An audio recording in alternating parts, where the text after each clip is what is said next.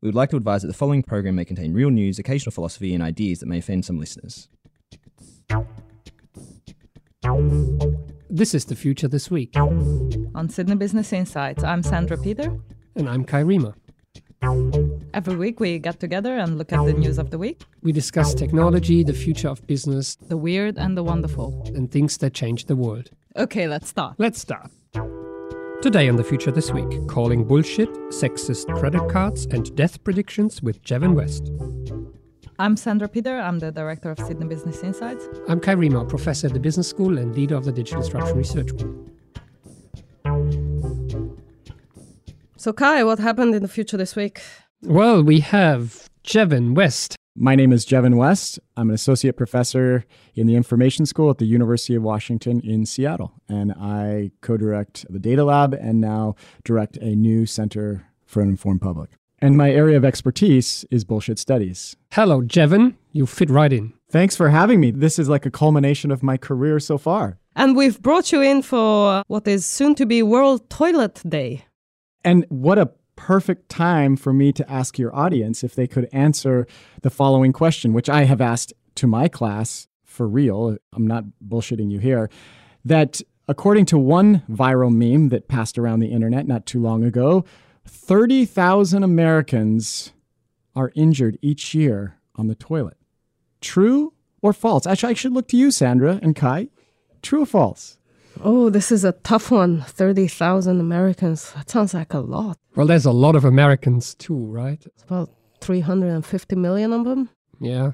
So 30,000 is not a lot. A year, is it? Per year, yes. Good question. So what do they do? Like they get injured, like hit their head on the toilet lid on their way up, or They hit On the way up. Or do they injure themselves on the way down? I think both directions are working too are hard, categorized. cardiac arrest. Yeah, there's something that people call the Valsalva's maneuver. Oh, Look fancy that word. up. That's one form of injury. Yeah, so you guys are asking the right questions. It's true, isn't it? It is true. Not bullshit. This one's not bullshit. And these are reported cases, right? So These the are- dark number is That's probably right. much higher. The dark number of people not reporting, it's got to be much higher. But you guys did the right thing. It's something we call Fermi estimation. This is this ability to ask questions in sort of orders of magnitude and getting it pretty good answer. But it turns out this one is true. In all fairness, it is going to be World Toilet Day soon, which is the 19th of November, and it is a United Nations International Observance Day to inspire action to tackle the global sanitation crisis. And this is another stat that's not bullshit, that 4.2 billion people live without safely managed sanitation, and more than 500 million people, that's almost 800 million people, practice open defecation. These are terrible statistics on World Toilet Day. So that's over half of the world, basically. That is terrible. And obviously people are working on this, among them Bill Gates. And there was an article recently that I saw which basically took Bill Gates to court about the way in which this is being approached, because creating a Silicon Valley designed $50,000 toilet is not scaling to solve a problem of this magnitude. So these are pernicious problems that really need large-scale social change more than a new gadget. Yep, but do get involved, worldtoiletday.info. Yeah, after 2 weeks ago, we gave you hashtag Give a Shit for Science. This week, Give a shit for toilets. absolutely. And just to cross-reference here and give a shout-out to, one of the other great podcasts out there, Wired UK, just a little while back, had a great episode about Japanese high-tech toilets. So that's a good one to listen to. This is a show about the future.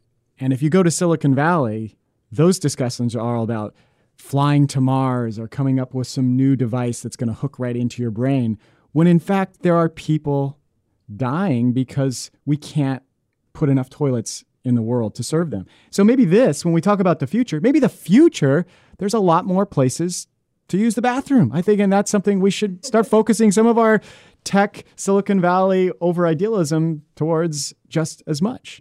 Jevin, we have this Juicero Award on the podcast, which we haven't awarded in a while. Juicero was this $700 juice bag squeezing device, completely over-engineered. Turns out you could do exactly the same thing with your hand. on the And so the high-tech toilet, designed with all the design thinking and the innovation methods that Silicon Valley has to offer. That would then, of course, require a new sanitation system and Absolutely. everything else changed, not Yes. just the toilet. And it is all well and good, but some of those problems will not be solved by developing gadgets, right? So we need to be mindful of that.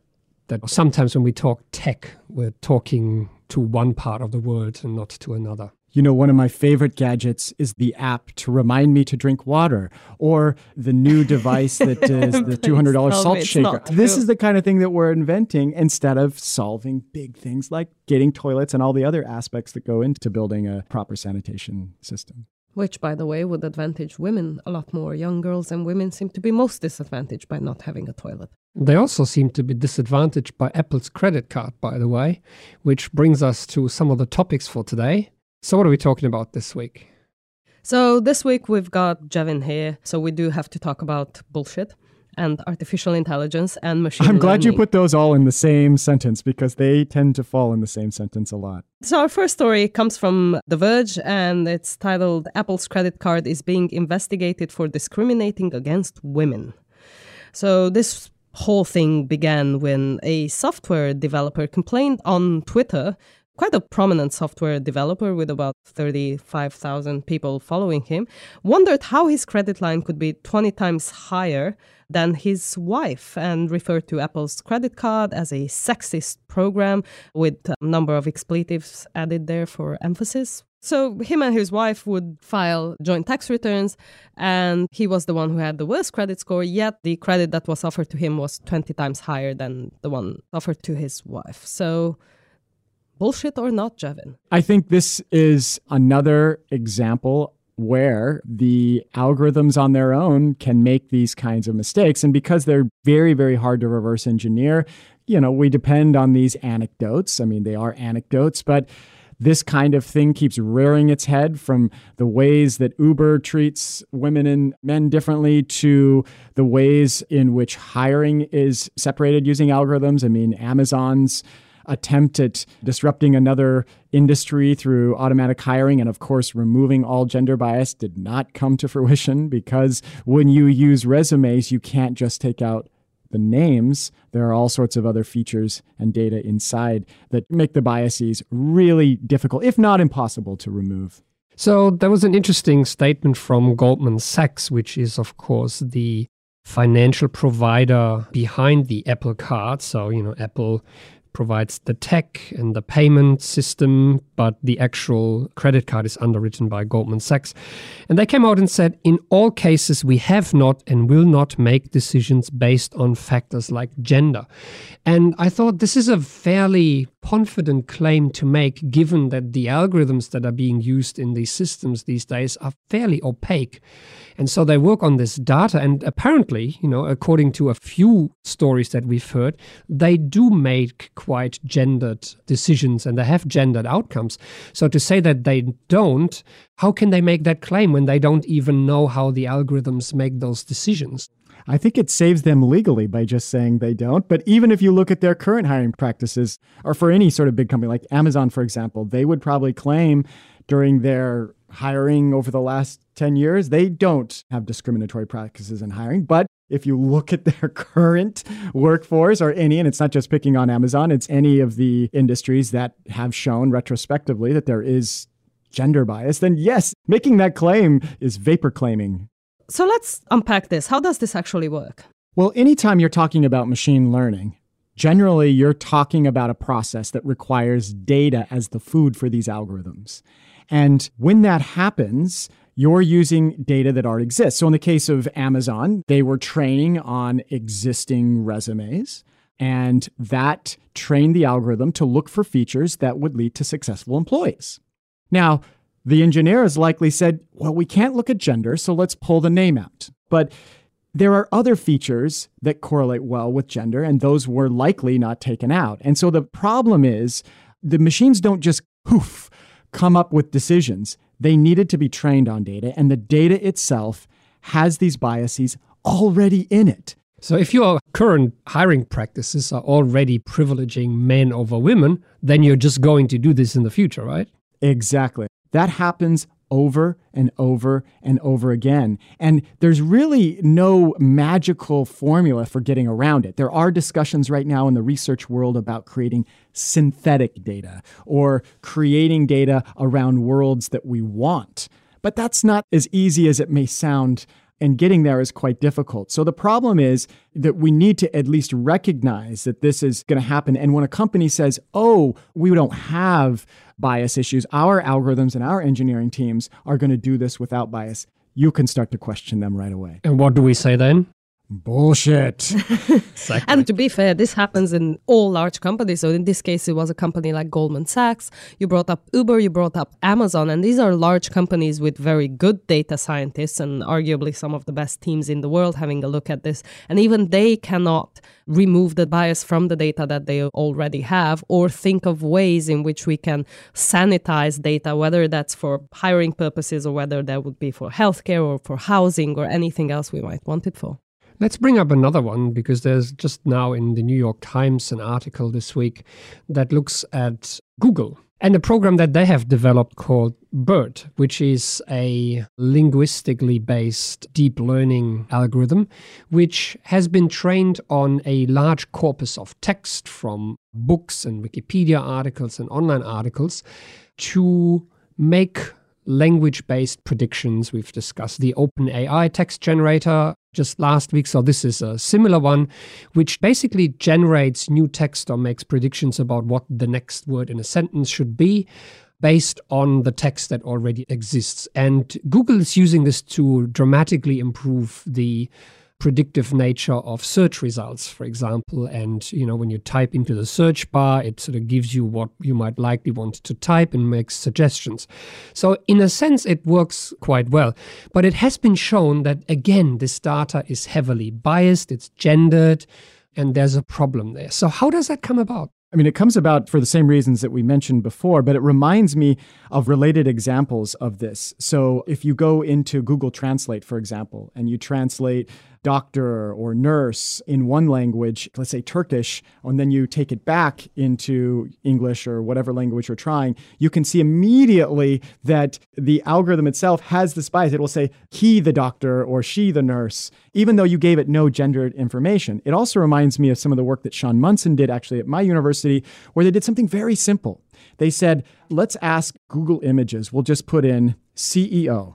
And from that output, you can then count the number of women that are represented as the canonical CEO. Well, it turns out it's highly biased towards males. If you do that search right now, you find almost all males. But if you actually add up the Fortune 500 CEOs, there are a lot more women that are represented in any of the results in the studies that he has done. And so this also is another indicator of how it's just built in with the data. So these kinds of things rear its head all the time. Let me ask the provocative question then. Are the algorithms biased or accurate?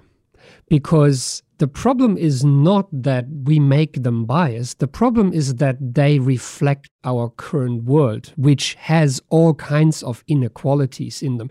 The algorithms, ironically, quite accurately reflect what the world is like right now, which is heavily gendered maybe, which has discrimination against minorities based on race, based on age.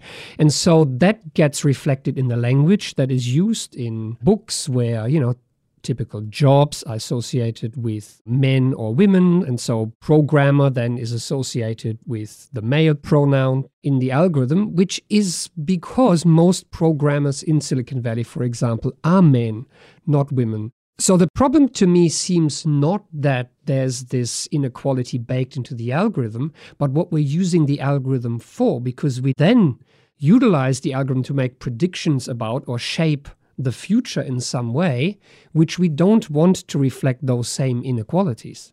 So I think you're absolutely right. And I don't want to downplay your provocative question. I would almost not make it provocative because I think it's right on. It comes from the need for us to separate the algorithms themselves. So whether you're talking about a random forest algorithm or a deep neural net or whatever method you want to use as your algorithm, from the data that's ingested. Now, there's multiple kinds of machine learning that goes on. There's the unsupervised and there's the supervised, but most of the kinds of things that we're seeing in the world depend on supervised machine learning, which requires this labeled data. So the way we think about it when we're sort of calling bullshit on technology or on statistics or algorithms, my colleague and I, Carl Bergstrom, we have a class and a book on this where we basically separate the black box. That's the algorithm. Before that is the input data, which is where we say, focus your attention on the input data that had to have gone into that black box to make the decisions, the output data that comes out in the interpretation of that. Ignore the black box. And when we talk about the black box, that's not what's biased or racist.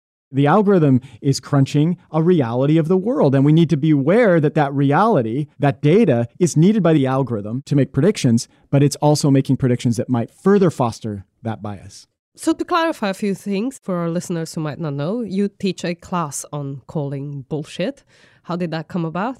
Well, my colleague Carl Bergstrom, who's also a professor at the University of Washington, came about many years ago, far before like the 2016 election. Everyone thinks, oh, that was a response to the election. We had been seeing so much bullshit in our professional lives. We work in science and research, and also in our personal lives. It was reaching a level we couldn't take anymore. And we thought the most important thing we can do for students and the public is to teach a class on how to not just spot bullshit, but how to refute it. It's different because there is a whole set of lectures and efforts that we spend upon spotting bullshit, but also in the refutation. So that class is meant to sort of go from philosophy to data science to machine learning and talk about the ways in which we can detect and refute bullshit. So you said ignore the black box and look at the data that's coming in and what's coming out. In this case, it was quite easy to see because the algorithm was sexist, let's say, and you see the way in which it discriminates. Quite often we see it discriminating against certain minorities or age groups or other things that are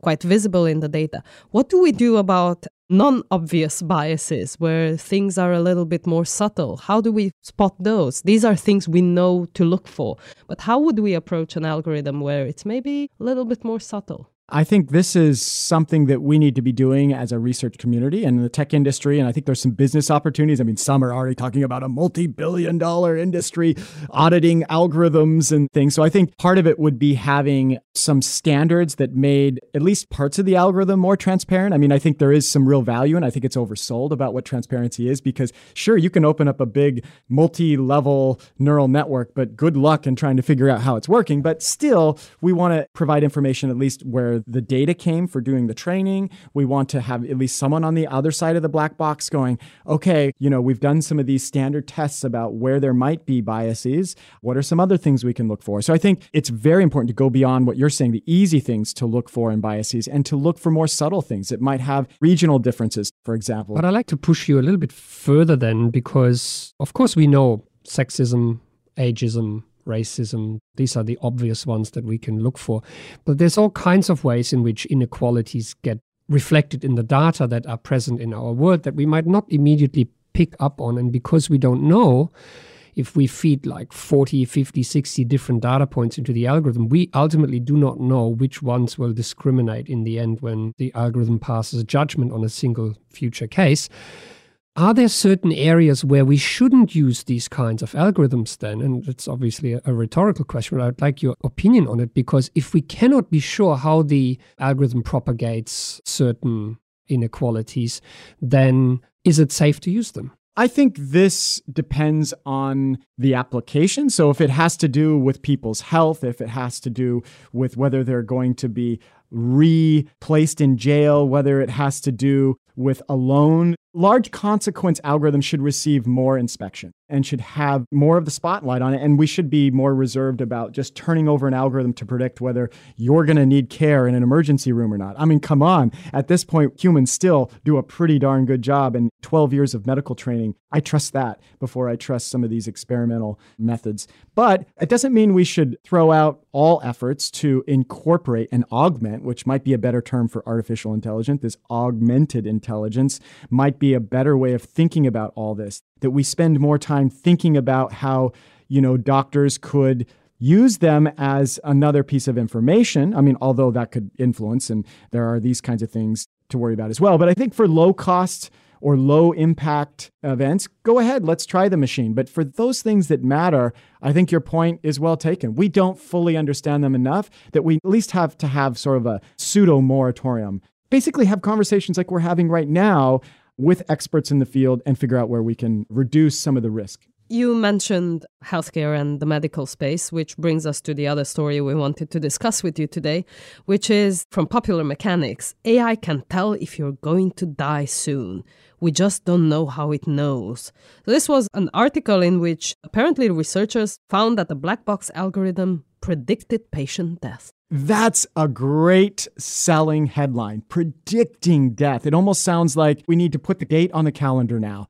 I think that this idea of writing in your headline, the ability to predict death, is really almost as much the problem as the research claiming that it's done that. Now, we could go into details about what they did, but this kind of thing generally happens all the time. And, journalists have a hard job to do. They're trying to compete their headline against another headline. And so predicting death is something that, some people refer to as clickbait, some refer to it forward referencing. But this idea of being able to look at an EKG, an electrocardiogram, and then be able to predict who needs care or who's going to die if we don't. We're so far from that. This was a study that had some positive results, but we are so far from being able to predict death. Exactly. No matter how deep your neural net And we is. don't even know the science properly because this was done by a private company. It wasn't peer-reviewed, published research, and there's question marks over the methodology. And so one of the things we wanted to highlight with this is just sometimes the outrageous claims that are being propagated in the media, in which then contribute to the general public's view of artificial intelligence as this incredibly new thinking machines, making judgments better than humans. It's almost akin to magic. And why wouldn't you use it in all these various areas when it's supposedly so much better than the fallible humans and objective and machines are accurate? And so a lot of the decisions being made are driven by the frankly bullshit claims that are being propagated in the media, which are not in the science. Yeah, I think a better way to report this would be, we improved predictions by 5% when compared to medical doctors over the same time period. But wait, those medical doctors didn't have access to all 40,000 EKGs. In this case, it was only 1 year time span, so it didn't take into account all the other context that would go into a decision. Yeah, boring though, right? Yeah, boring. Who's That going to doesn't click on that sell. article? I want the predicting death article. Give it to me. So just to clarify there, the doctors were predicting at 65 to 80% and the algorithm was at 85. So not really a big difference there, is it? That's right. And in how you interpret that extra 5% matters a lot too. But like Kai mentioned, because their methods aren't open, it's hard for us to question. But given the hundreds of papers that I've reviewed and many other people reviewed in this space, there are always problems with these kinds of really bold claims. And you've seen a few of these bold claims, right? With people saying that they're able to predict who is going to be a criminal just by looking at their picture. Yeah, or their sexual yeah. orientation. So these were a couple examples that were so offensive that my colleague Carl Bergstrom and I had to respond to, and others responded to these examples as well. One relates to a paper that was published on the archive in 2016 by some computer scientists that claimed, based on their results, that they could look at your face and tell whether you're a criminal. Now, be careful, both Kai and Sandra. You don't have to go into the bathroom and look what features you have in your face. I'm not going because I'm going to get injured, but Yeah, exactly. Get injured on the toilet, too. I don't want to be one of the 30,000. You want to add to that. You could be in the dark data that you're talking about. But their claim was that you could do this. And again, this was an example. We'll ignore the black box. Most of the time, it's never where the problem is. The problem here was that they had trained on data that were mugshots of convicted criminals and pictures of those on professional websites like LinkedIn. And I don't know about you, but when I'm standing in line to get my license renewed, I'm not smiling. Or if I got convicted of something, I can't imagine I'd be smiling and happy that I'm heading to jail. And if I'm advertising for a website, I better be smiling or who's going to hire me if I'm frowning? So the big difference here was that the algorithm had basically created a smile detector. And it's this kind of thing that continually happens and mistakes are made because we ignore these selection bias issues in the training data. We don't recognize that what the algorithm is going to predict on is exactly the data we're giving it. But there's also a different problem. We get excited about algorithms that might predict a likely death in a patient. But what do you do with this then? So thinking ahead, if we had an algorithm that could predict that a given patient with 80% likelihood might die in the next year, what do you do with that? In an already strained healthcare system, do you use this prediction to put more resources on? Or will this then be used to say, this person, according to the algorithm, is doomed anyway, I better put my resources elsewhere? Or the other way around, if they seem fine, do you just withhold care then? Because, algorithm says they're probably going to be okay. The data never lies. Bullshit. But seriously, so sometimes we're chasing the magic bullet of the predictive algorithm without actually thinking about what would we actually do with them? How would that prediction help? Because we're living our life forward, the outcome is unknown. In the study, all the outcomes were known because it was past data. So it's easy to then make those hypothetical predictions that you can judge against the real outcome. You don't know the outcome. So to build on what you're saying, Kai, and I think it's a really important point, is that these algorithms tend to overfit for a given data set at a given time.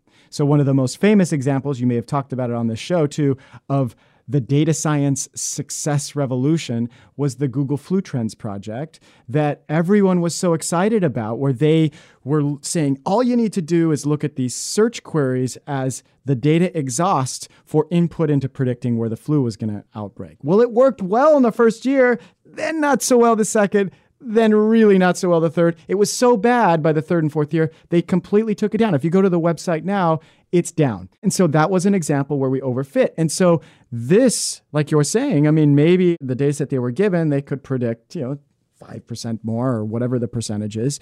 But what happens as we march forward in time? Do you want to be that patient sitting in the emergency room and the algorithm says, nah, not you, according to our data, when in fact, you still had a 15% chance of living? I think I want the human to maybe help make that decision as well.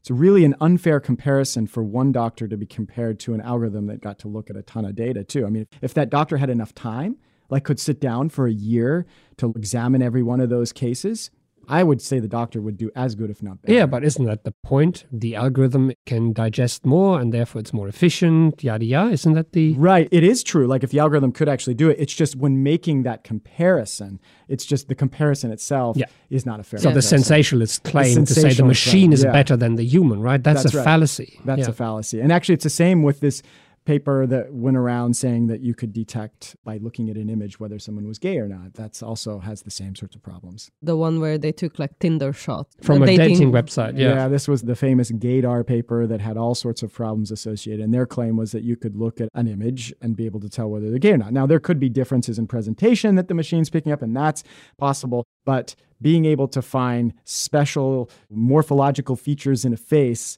that we as humans, our eyes just can't pick up is just not true. What really is going on there is that algorithms, when given a whole bunch of data, do a lot better with conditional probability than humans. That's the big difference in those comparisons. And because the data was taken from a dating website, there's likely reasons that people who are openly gay will present themselves differently because they are complying with certain social expectations than people who are straight. And that's probably what the algorithms pick up on. Yeah, which does not translate to any given photograph that you would give the algorithm. And that's the bullshit And here's the claim. other thing that's really dangerous about that. It's not that even writing the paper itself and having some researchers get, upset about the problems of the methods is that these kinds of ideas, the methods, the software that's developed then can get used by countries where being gay is punishable by death, or by countries that want to use facial recognition as a way of convicting criminals, saying, oh, well, there's these extra features. And, sometimes the authors will defend themselves by saying, well, we're just letting the world know that this technology can do this. I don't really buy that. Yeah. I don't buy it for many reasons, but I appreciate that if it's genuine sentiment. But I think there are a lot of problems outside that kind of paper than sort of on a whim, just putting out a paper and saying, oh, it's here. And I think that's an important observation because we've discussed a lot on this podcast in the past 2 years, bias and black box and all of these things which the conversation really is honing in on now. So we understand that there are these biases, and that's really good, and we're making progress. But I think we're still lacking the critical discussion around what do we actually do with these predictive technologies once we fit them into a social situation, right? Even if it could make certain predictions, how do you act upon it? And who gets to act upon it? And how can they be abused? How can the algorithm be used in nefarious ways or in ways that they were never intended to be used for by the researchers that might have done the science on it? Yeah, I think it's a really good point, Kai. And I think that is a discussion we haven't even got to yet because we're still falling victim to the same kinds of problems, at least the constraints that machines have a lot of times. And so I think we do need to have that discussion because there are places where machines could do a good job. Let's just say that self-driving cars really will reduce the rate of accidents and more people will be alive at year 2 from year 1 of applying, then we should be talking about it. It doesn't mean we put this under full moratorium and never do research around it. It's just that we need to have the discussions that I think you on this podcast and others force us all to have. And more than just the researchers and the tech giants need to be a part of that conversation. So indeed, on this podcast, we've had this sort of conversations. But for instance, the conversation around the ethics of AI, we've started almost 3 years ago. We were actually looking at all the headlines in the media and we were saying, well, there seems to be something missing. There was a white space where there should have been a conversation around ethics, around bias in algorithms and whatnot. And over the last 2.5, 3 years, we've seen that space be populated by articles such as the one that we brought up today from the New York Times, indeed discussing the extent to which these algorithms might discriminate against certain groups and really having this conversation out in the open. What do you think the next one we should have is? What's the next big conversation that we're missing at this point, and how can we better arm ourselves for that one? Well, I think wait till tomorrow. Wake up in the morning and you'll find something just as discussion worthy. But I think at least where I can say a little bit about where universities are likely going and where they seem to be moving, I think it's imperative that we train our engineers with all the technical skills that they need to go work at Microsoft or Google or any sort of tech company. But they also need to spend some time throughout that curriculum talking about the things that we're talking about right now. And I think that's happening. If you look across the world at universities, more and more of the curriculum is now asking engineers to think critically about what they're doing, to think about ethics, to think about societal implications. And I think that's going to have a big effect. I think it's important for the public that's not necessarily of that student demographic right now to have a good understanding of how machine learning is built. And that doesn't require an entire degree program. All you need to do is remember that these machines require data that's been labeled true or false or whatever that's trying to be predicted. And just that simple knowledge, I know it sounds really almost overly simplistic, but anytime you hear of a headline predicting death in the emergency room or something, you can say, well, where did they get that data to train the algorithm so that it could make these predictions? And then you start asking all these questions that are all the questions that every societal member, policymaker, teacher, librarian, whoever talks to the public about that, they can be the same kind of critiquer as we are in this room. So I think where it's going, at least on the education side, is integrating this into more of what engineers do on a day-to-day basis. Because honestly, I think universities, at least from my experience, have spent too much time on the mechanics of technology and the ability to run algorithms, to run statistical analysis, and not spend enough time asking the same kind of questions and calling bullshit on what we're seeing and not overselling like we seem to do in the Silicon Valley worlds. Trying to change slow-moving education industries is really, really hard to do. So we need to start that now. And also, when we talk about next hot topics around this, there's a lot of talk, at least in my circles, around things like differential privacy and algorithmic ethics, if that's even a thing. These are kind of things where it's going, but it builds off some of the same things that we're saying. But I think what we can do, the sort of deliverable or the next step that we as a community need to do, and all the listeners, is to question when they see these oversold headlines. How do we motivate the public to care about this? I think they should care when they're in the emergency room and they're the test case for whether they should receive care or not based on an algorithmic decision. They should care if their investment portfolios are investing in companies that are essentially vaporware. They should care if their kids are being placed in education programs based on algorithms rather than teachers' 30-year experience. They should care when their job is taken away. I think a lot of the discussions in the political sphere right now, if you're watching the debates in the US, and there's lots of other debates going on the changing workforce and how that is something that people do care about. And a lot of that's being done by automation. And some things are more efficient, but I think the public can't disengage with the topics around technology that, for better or worse, are going to change their everyday lives. And before we end it, we have a hypothetical paper title for you which combines the two topics for today. Here it goes. Dangerous Business and Toilet Training, Predictive Algorithms to Reduce Bathroom Accidents. Oh, we'll write that one together. Making the life better for the 30,000. That's right. I can already see the 2-minute video that will explain how we're going to save it with technology and algorithms. I can imagine a toilet sort of that knows who's going to sit on it next. And takes preventive action. Well, happy World Toilet Day. That's all we have time for today. That's all we have time for. Thanks for having me. This was a lot of fun. Thanks. Thank you so much. Thanks for listening. Thanks for listening. This was The Future This Week. Made possible by the Sydney Business Insights team and members of the Digital Disruption Research Group. And every week right here with us, our sound editor Megan Wedge, who makes us sound good. And keeps us honest. Our theme music was composed and played live on a set of garden hoses by Lindsay Pollack. You can subscribe to this podcast on iTunes, Stitcher, Spotify, YouTube, SoundCloud, or wherever you get your podcasts. You can follow us online on Flipboard, Twitter, or sbi.sydney.edu.au. If you have any news that you want us to discuss, please send them to sbi@sydney.edu.au.